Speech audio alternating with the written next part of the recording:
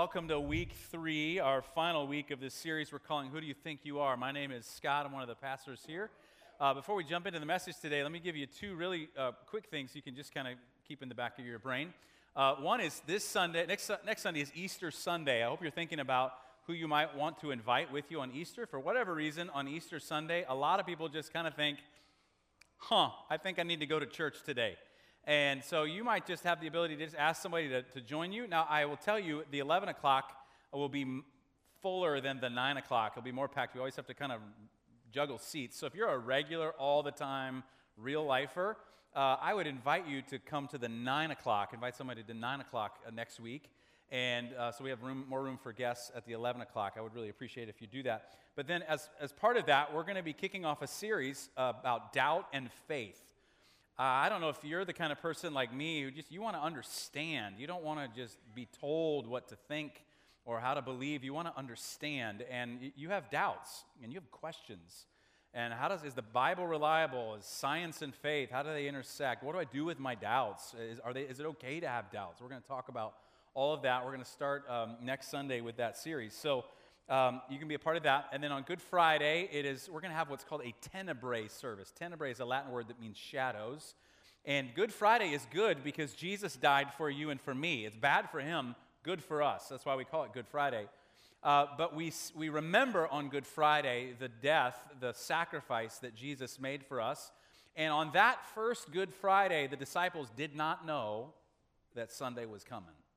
They were clueless. They thought all light had been extinguished. So we kind of do that. It gets darker and darker as we go through. We'll end with communion together. You can come with your kids. It'll be about 35 minutes or so. Friday at 7 o'clock. I invite you to be here in this room. And then tomorrow night, just to clarify, so tomorrow night, if you want to be a part of Team World Vision and explore running the Chicago Marathon for World Vision, the leading provider of clean water in the developing world, and one of our partners in mission, you can come tomorrow night. Doesn't mean you're going to run the marathon. Doesn't mean you know if you can run a marathon.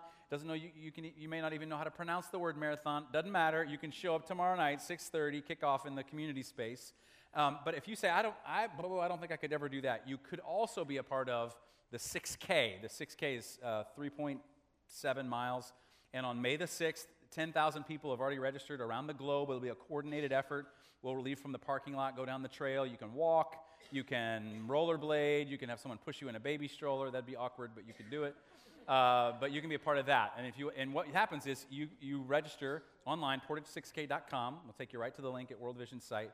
And you register and you get a bib, and it's $50. $50 will provide clean drinking water for a child for life.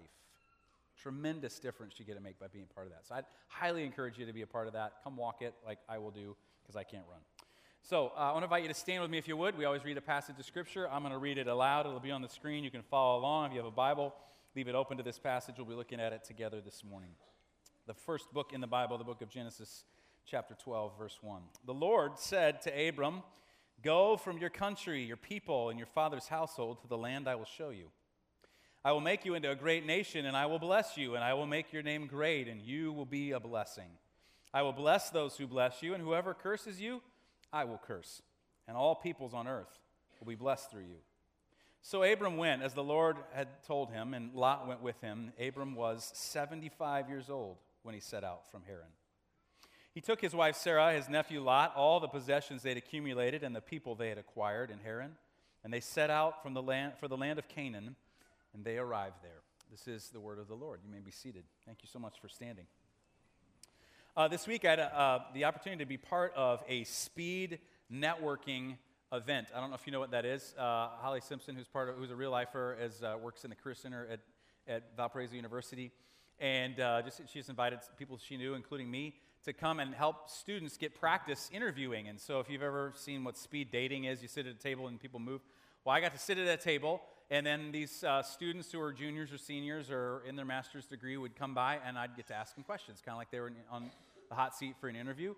And it was really kind of an interesting experience. I met all these bright students who are wanting to do great things with their life, and I just kind of developed my own little set of questions to ask about that because I wanted to know some specific things. I don't know what the other professionals were asking. And so I just would say, "Hey, tell me about you," and they'd tell me something about them. And I say, tell me what your strengths are. And usually at that age, you kind of sort of know what your strengths are, but not really. So they would kind of attempt to say what they felt like their strengths were. And then I would say, well, tell me what you're passionate about. Tell me what you care about. And they would have this whole list of things that they cared about. And then I asked everybody, because I wanted to know if they'd thought about this question. It's what we're going to talk about this morning out of the story of Abram. It's a question you and I have to answer with our life in some way, shape, form, or fashion. But I asked them this. I said, what difference do you want to make with your life? When you're done, and this is all wrapped up, and people look back on your life, what's the difference that you're going to have made with your life? Now, maybe it's not fair to ask a question at that age because you don't really know. And you don't really have the insight into yourself necessarily yet to fully understand the implications of that question. I could tell because virtually no one had an answer. They just kind of looked at me like, what? Tim McGuire calls it the math face. Like, what? Huh? What's the, what? And they just looked at me, what are you talking about? And then they would try and make up an answer and come up with some words to say that they thought sounded good. But I could tell they really hadn't really thought about that question. And I left. And I realized this, it's not just people graduating from high school or people graduating from college, but everybody's got to answer that question. And how many people go through their life and never answer it? They don't ever have a good answer to it, because the answer I got from them is the answer that most of us give at that point. Well, I just want to make some money and be happy. Now, there's nothing wrong with making money or being happy, but you're not ever giving yourself to something bigger than you. And at the end of your life, what are people saying about you? What's the difference that you want to make with your life? Another way of saying that is, what's your calling in life? What's God put you on this planet to do? It's all wrapped up in this question that we're asking in this series about who you are. It's an important question that you've got to answer. Now, if you're older, you kind of sort of have an answer to the question, who I am, and I hope that you can pass that on. We're trying to give some real practical handles, some questions that you can walk someone else through to help them understand who is it that God's made them to be and what's God put them on this planet to do. And if you're younger, what I would encourage you to do is just not to give up until you figure out your calling. Don't go through your life without an answer to that question. What difference am I going to make? How am I going to take these things? Because I got stuff in my life. I got debt to pay like you do, and bills to pay, and I've got kids to raise. And in the middle of all of the mess of the normal part of life, we sometimes stop and we wonder, now, does this that I'm doing right now, does it make any difference in the long run in anyone else's life? I mean, can the mess that I'm currently in, can it be used by God to do something great? Can there be a calling in the middle of all of that? And so the kind of the core quote that we're using for this series has been a quote from a guy that I really admire named Dallas Willard, and he's written a bunch of books and taught a number of years at the University of Southern California, and very widely respected person, died a couple of years ago. And this is what he said. He said, your life is God's gift to you. Who you become is your gift to God. So God hands you a life and says, here you go. It's a gift to you. Your life is a gift. The fact that you woke up this morning and you breathed in and out and you could see and you could eat some food and you could put clothes on. Thank you for that. The fact that you could do that, that's a gift from God. Now, who you become with that life, what you do with it, now that's a gift you return to God. So we're asking the question, okay, who is it that God's making you to be? So we've kind of been working to give you some handles and say, how would you begin to access who it is that God's made you to be? And the first one that we said is this, is that you find out who you are by looking up, not by looking in. It's kind of a paradox. We think if we're going to figure out who we are, we have to look inside ourselves. But when we start there, instead of looking outside of ourselves for who we are, we get this really kind of bad feedback loop. My daughter is 7, Carrington, and she loves to take my phone and my wife's phone and then call herself. And she puts both phones up to her ear. If you've ever done this, if you've never done this, you're going to do this later today, and you're going to go, that was really cool. She puts it up to her ear, and there's this little delay, so she gets to hear herself talk, and she'll come running up to me and go, Dad, here, rah! And you kind of get ringing in your ear. But that's all it is. If all you ever do to find yourself is look inside yourself, you just get that feedback loop, a little bit of an echo, and you hear a little bit about yourself, and you never get perspective beyond yourself. So if you're going to figure out who you are, you got to figure out what God says about you. What did God make you to be? That's where it begins. That's the first handle. You find out who you are by looking up, not by looking in. The second one is that when you look up, you find the courage to look in. Because you've figured out that God has something to say about you that supersedes what you say about you or what you've been through. And you can do what Brendan Manning says. You can be ruthlessly honest about the kind of person that you are and the kind of character that you have. And not worry that God's going to reject you, because you find out when you accept what God said about you and you receive what God's done for you, then you find out that you become the beloved. You're the beloved son that God always wanted. You're the beloved daughter that God always looked for. That becomes who you are, and that changes how you see yourself.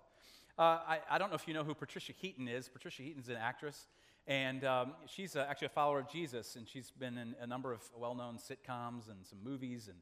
And when she was beginning to get into acting, she moved to New York City because she thought that's where it would happen. She went to audition after audition for a number of years, and really nothing came of it. And she thought, you know what, I'm going to give this another chance, maybe a couple more years, and then I'm going to be done. This is just not working. And so she moved from New York City to Los Angeles and thought, this is going to be it. Nothing really happened while she was in Los Angeles. She was part of a church, and as part of that church, they took a mission trip to an orphanage in a developing country where she went for a number of days, a week or so, and served the poorest of the poor. Now, if you've ever done that, you know that it's completely life-altering. You can't ever see the world the same way. You can't ever see the needs of the world the same way. You no longer have categories where you say, those are those people, and we're right. It's just life-altering. And it was that way for her. In fact, she said, okay, God, this is not working with this acting thing. I mean, if you want me to go move there to that orphanage, I'll go move there. And if that's what you want me to do, I'll go do that, because I want to do what you want me to do. I need to change how I see this. And she had a shift. She said an inner peace came over her. And then this is what she said. We'll throw it on the screen. She said, I had a sort of freedom from that moment on, because now I knew that my value as a person did not depend on whether or not I was a successful actor. Because here's what had happened. Up until then, every time she went into an audition and was rejected, it was like they were devaluing her. She tied herself to what she was doing. And so she was no one when she didn't succeed. And then she realized, wait, I've looked up toward God, and I've been honest about myself. Now, and she said, all of a sudden, that's when my acting career took off. Changed it. And then this became my calling in the world. Now, this is kind of the process that Abram went through in this story. We've been using this family in Genesis, the book of Genesis, actually the story of one very dysfunctional family and how God works through that very dysfunctional family in multiple generations and does what he's going to do for the world. And you and I are sitting here because God works through that dysfunctional family.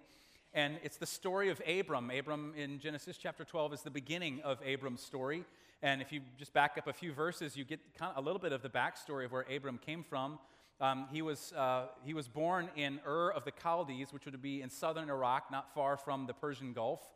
And he was born one of three sons. Abram was one of the sons of his father. Terah was his father's name. And then he had a brother named Nahor. If you're looking for a baby name, there you go. Nahor. And then Haran was his third brother. And while they were in Ur of the Chaldees, a kind of defining moment happened in their family. His brother Haran died for whatever reason. We don't know from the narrative why he died. But he died. And that was some kind of defining moment. Now, where they lived was the center of civilization. Many anthropologists and historians think this is where modern civilization began, the Sumerian culture. If you're a history geek like me, you're kind of fascinated by all of that. And this is where they lived, in this powerful center, this wealthy area.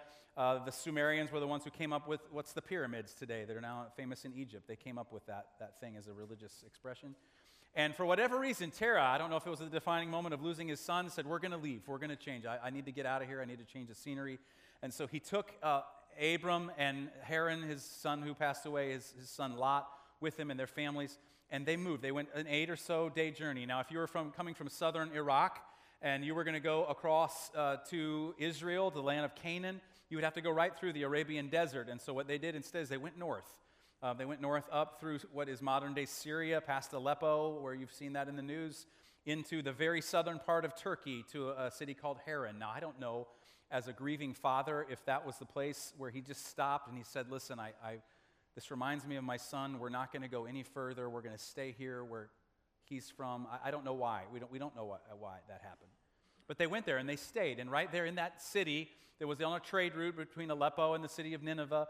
Right there, the call of God came to Abram. A call to make a difference with his life came to Abram. in a setting of transition and change, he heard the voice of God call him to something different. Now, you need to understand this because you have a calling on your life, and if you're going to understand what a calling is, you need to understand one of the words that's used to describe that is a vocation. That's from a Latin word that means voice. Now, when we're talking about the voice that calls you, we're not talking about the universe, right? The universe spoke to me. I don't know how the universe speaks to you, but to some people it does. I don't fully understand that. We're not talking about this generic entity that moves you to do something. We're talking about the God of Abraham and Isaac and Jacob. We're talking about the God who came into the world as a baby and died on a cross on Good Friday, rose from the dead on Easter Sunday. God has a name. God's name is Jesus. And so when we're talking about hearing the voice that calls you to something different, we're talking about hearing Jesus' voice calling you to something different, something better than you currently are. So it's a bigger thing that you have to give yourself to, and it's what Jesus is calling to. So if you're going to understand that, you've got to understand that about calling. That you look up and you hear the voice of God, and then you look in and you hear what the voice of God says about you. And then you do this third thing. You look out and you hear what the voice of God calls you to do. And this is the call that came to Abram while he was in Haran and his family was in transition. And now, it's interesting what the call is to Abram. It's very specific, but it's also very vague. It was very specific in that God said, you're going to leave your country, and you're going to leave your people, and you're going to leave your household. Very specific, but it was vague. Leave and go where I'm going to show you. Right? How many of you would respond to something like that? Yeah, sure, I'll leave everything that I know, and I'll just go wherever you tell me. I have no idea what my plans will be or what will come next, but I'll just go do that. Not many of us would do that. It was specific but vague. And that's kind of how the call of God tends to often work, is God asks us to leave what we know for what he'll show us later. We'll come back to that in a second. So then he gives us this detail. God gives Abram some details in verse 2 of chapter 12. He says, I'm going to make you into a great nation. He says, this is what I'm going to do through you. I'm going to make you into a great nation. And I'll bless you. Now, the word there means success, prosperity, fruitfulness, longevity. It's all these wonderful things that all of us want in our life. And he says, and I'm going to bless you, and you will be a blessing. So people will receive from you blessing because I bless you. It won't just end with you. It'll continue to other people. And I will bless those who bless you, and whoever curses you, I will curse. In other words, God says, I'm going to protect you in this whole process of calling you to something. And all peoples of the earth will be blessed through you. He's saying, you're going to make a difference with your life, Abram. I'm going to do something through you. You're not going to sit at an interview and have some guy ask you a question of what difference you're going to make with your life. You're going to have an answer. I'm going to do something with your life, something great with your life. Now, we like this language of blessing. We like the idea of being blessed. How many of you would not want to be blessed? See, no one. In the first service, someone put their hand up and they went, oh, not blessed. Oh, I want to be blessed. We like that. In fact, there was a number of years ago, a book was written by a guy from an obscure verse in the Old Testament. This guy named Jabez prayed this prayer, and the prayer was, oh, that you would bless me indeed, and you would enlarge my territory. This guy wrote this little book and became super popular. And the reason it became super popular, not because it was right or wrong, but it tapped into the American dream that we want to better ourselves. There's nothing wrong with that dream. But it just tied into that it's going to be all about me, and I'm going to get some blessing. Yo! I mean, we're just excited about the idea that we could be blessed.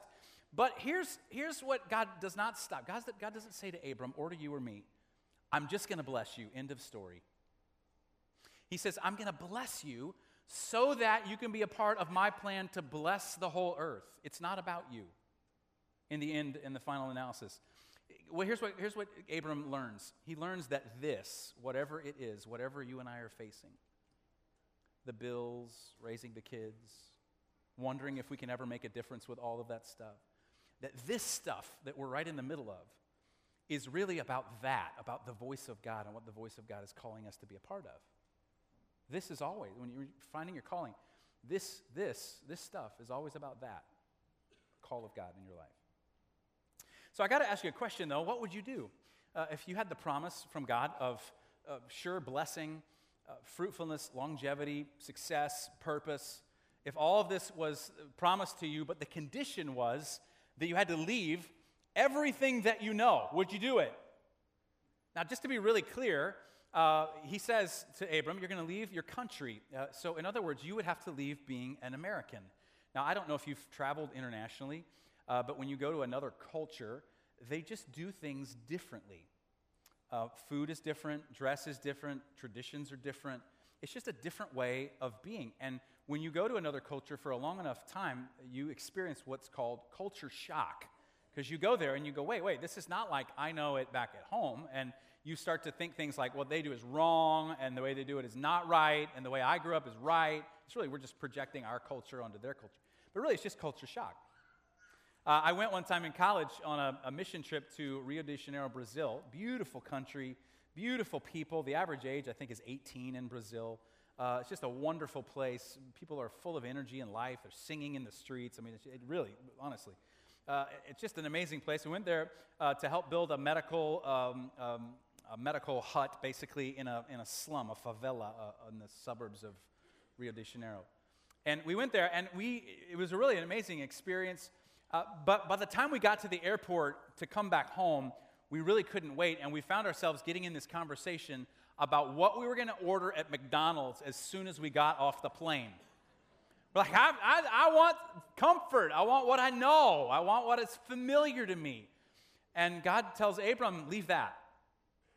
Would you leave that? And then he says, you're going to leave your people. In other words, the people that are like you. So if you're blue collar, that would mean that you would leave, you would put on a suit. You'd become one of the suits. You'd be the suit that walks by. And you're like, who's that guy? What's that suit doing here?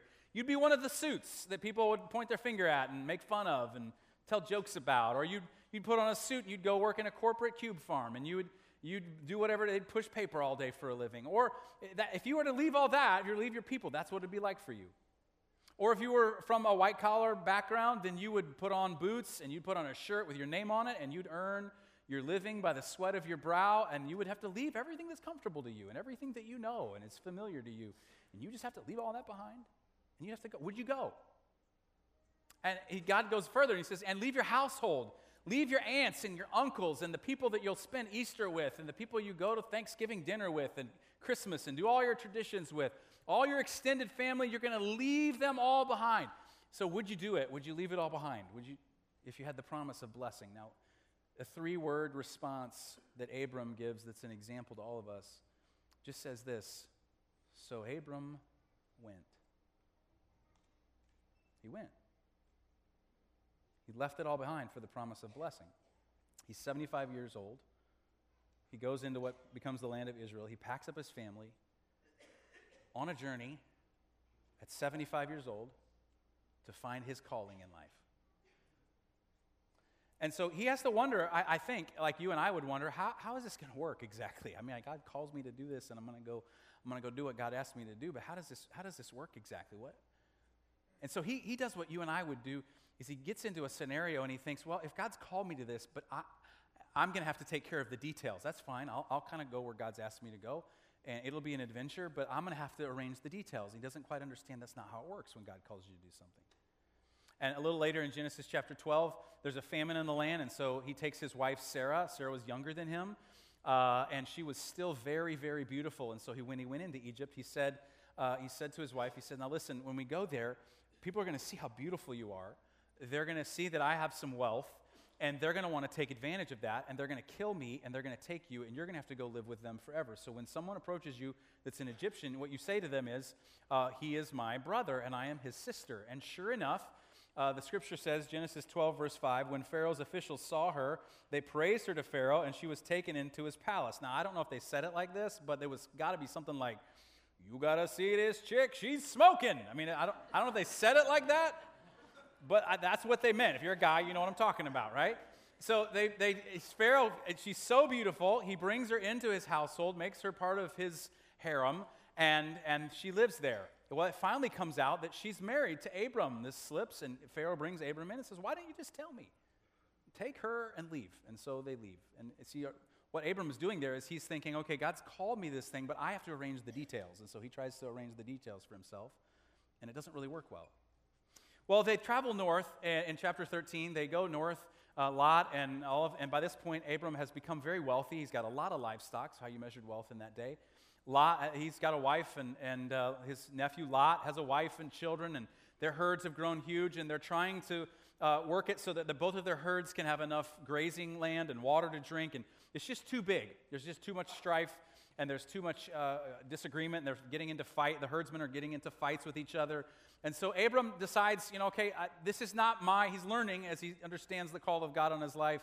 And he says, okay, I'm not going to try and arrange the details. So he just goes to Lot, and he says, listen, you take what you think is best, and I'll take whatever's left over. So the narrative says that Lot lifts up his eyes, and he looks, and he sees the well-watered plains near the Jordan River, and he says, I'm going to go over there, and that'll be great for me. And so he takes his flocks and his family and moves there. And Abram has this leftover, if you could imagine, kind of this deserty, rocky kind of place. But he's learned that when God calls you to something, God's going to take care of the details. And you're not going to have to necessarily know all the details. You just need to respond to the voice of God in your life. And so God comes to Abram and says, listen, Abram, I'm going to make of you a great nation, and I'm going to bless you, and I want you to walk up and down this nation. I'm going to make your descendants like the sand on the seashore. And in chapter 14, Abram begins to step into the role of blessing other people. He understands God's blessed him. His flocks are grown. His wealth has grown. His influence has grown. And he uses that. He rescues Lot from a marauding tribe, and he brings peace to the region. And in Genesis chapter 15, he has this, at least in the Bible, a famous conversation with God, where God comes to Abram after all of this, and he says, Abram, do not be afraid. I am your shield. I'm going to protect you, and your very great reward. I'm the thing that you're giving yourself to. I'm going to get you through this entire journey. But then Abram says, okay, God, but how exactly is this going to work? I'm trying to respond to the call that you've put on my life. But how is this going to work? I don't have an heir. You're going to make my descendants great. My wife is barren.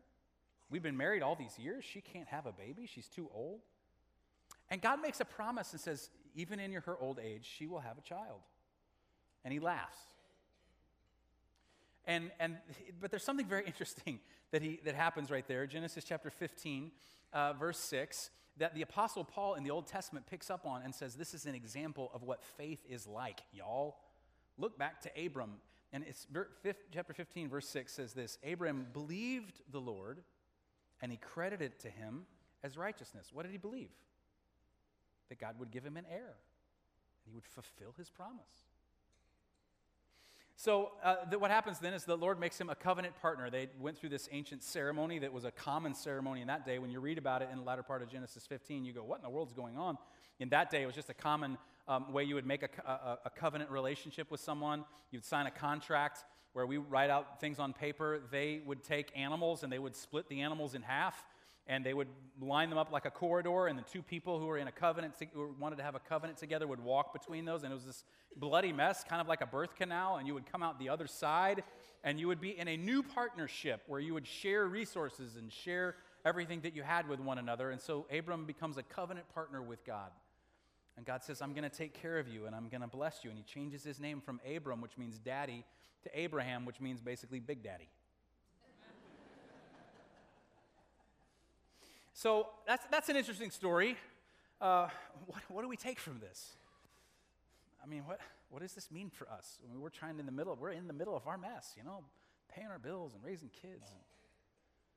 How do you find a calling for your life in the middle of that? How do you make sure that your life makes a difference? This is what I would suggest to you, because you may say, well, if I'm going to find my calling in life, does that mean that I'm going to have to leave my home? I'm going to have to leave everything that I know? Well, I would say this, maybe. I know that's what happened for our family. So God may call you and may say, listen, it's time for you to go. I've got something for you to do. And you may get God, we're going to move here, and that may be your journey. But it might not be that for you, but it will certainly be that you have to leave how you see things. Because God was very smart in saying to Abram, you're going to leave behind your nation, and you're going to leave behind your people, and you're going to leave behind your household. Because, see, this is how Abram defined himself. This is how he understood who was important and what wasn't. So you're going to have to leave behind the fact that you're an American to be a follower of Jesus. And that can't be your primary identity, is that I'm an American. You're going to have to leave behind whoever your people are. If you say, I'm blue collar and those are my people, you're going to have to say, well, that's great that I'm a part of that, but I'm not going to let that define me. If you're white collar, you're not going to say, I'm not going to let that define me. And you're going to leave behind your household, the way your family did things. And what you're doing is you're trading in the way you've seen things and what you've valued for the way God sees things and the way God values things. And you leave behind the way that you've been going through life. And you adopt a whole new set of values. And what happens is you begin, as you do that, to find out that this, whatever this might be, is really the bill paying and the raising of the kids and going to work and being married, having relationships with people. This is really where the voice of God gets expressed, and the call of God on your life makes a difference. And in the middle of all that, you get up in the morning and you suddenly have a purpose. Because you go, oh, it's this thing that I'm doing right now, it's about something else. God's called me to something great, to be a blessing to people. And through me, I'm going to be a part of blessing all the peoples on earth. And your life takes on a totally different flavor, and you begin to make a difference in your life. So that when you get down to the end, and I call it the box test, and you're laying in the box, and the people come up and they say words about you, they say, man, I'm different because of her. I'm better because of him. I'm going to miss him so much. My life is different. Your kids are going to get up and they're going to say, I loved my dad. My dad taught me how to be a man. My dad taught me how to follow God. My dad taught me how to be a man with character and integrity. My dad taught me how to overcome the things that are hard to overcome. My dad did. That's what they're going to say about you when you've settled this issue and you've said, okay, I'm going to be a part of the call of God on my life. This whole scene in Abram's life is very similar to a scene in Jesus' ministry, and it's in Matthew chapter 3. We'll put it on the screen when Jesus says this to all of us. But he says it then to two fishermen. He says, come follow me, and I will send you out to fish for people. And at once what did they do? Left. See, they left something behind. They left their nets, and they followed him. Now, you got to understand this. Jesus left his home for you so that you could have a home with God. And that's the essence of when we're talking about Christmas and Easter and Good Friday. God came into the world. I mean, what better home is there than heaven? And God leaves it for earth. And he comes and he leaves everything behind so that you can be blessed, so that you can be a part of his plan now to bless all the peoples on the earth. And you get to be a part of that. And so what he does is he calls you to leave your home so you can experience the same thing and be a part of the same purposes that he has for the whole world. Well, I want you to understand that, again, this thing you're going through, what Abram experienced, that God called him, but he left him kind of in the way he's going about life. And Abram discovered that this, whatever it is really about that. And that you can participate in that in the middle of this. I want to pray for you. And so I'd invite you to pray with me, would you? Would you stand as we pray? Let's pray.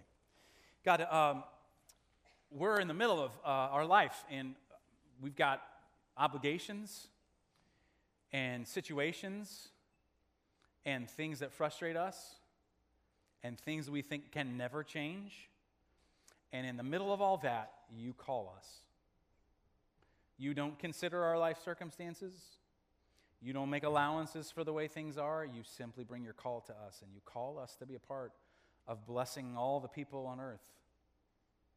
And so, God, I pray that every person in this room, every single man, every single woman, every single young man, every single young woman in this room would understand and would become the kind of people that make a difference. In your name, they would be people who have a calling in life, understand that they were put here to make a difference, to be a blessing to people, that they would get up tomorrow morning knowing they've got purpose. And they would get up on Tuesday morning and know that they've got a calling.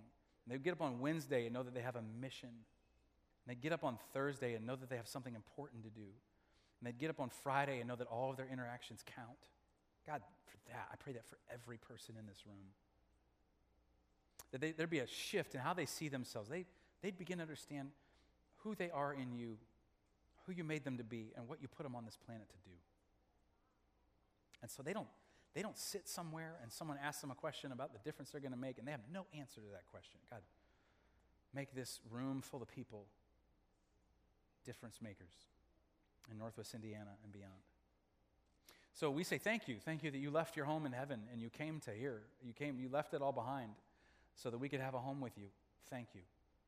Thank you, thank you. We say thank you to that, and all God's people said, amen. You'll see the people around you as we leave hold out their hands like this, and what they're doing is they're wanting to receive a blessing. We always leave you with a blessing, a good word over your life as you go. And if you'd like to do that, you can hold your hand up if you're comfortable with that. If not, it's okay too. Just receive this blessing. And may you hear the voice of God calling you to be a part of what he's doing in blessing the whole world. And know that your life has significance and purpose and meaning. You're sent out to love God and to love people and to serve the world in his name. Hug somebody, tell them you love them. Our prayer team's down front if you need prayer.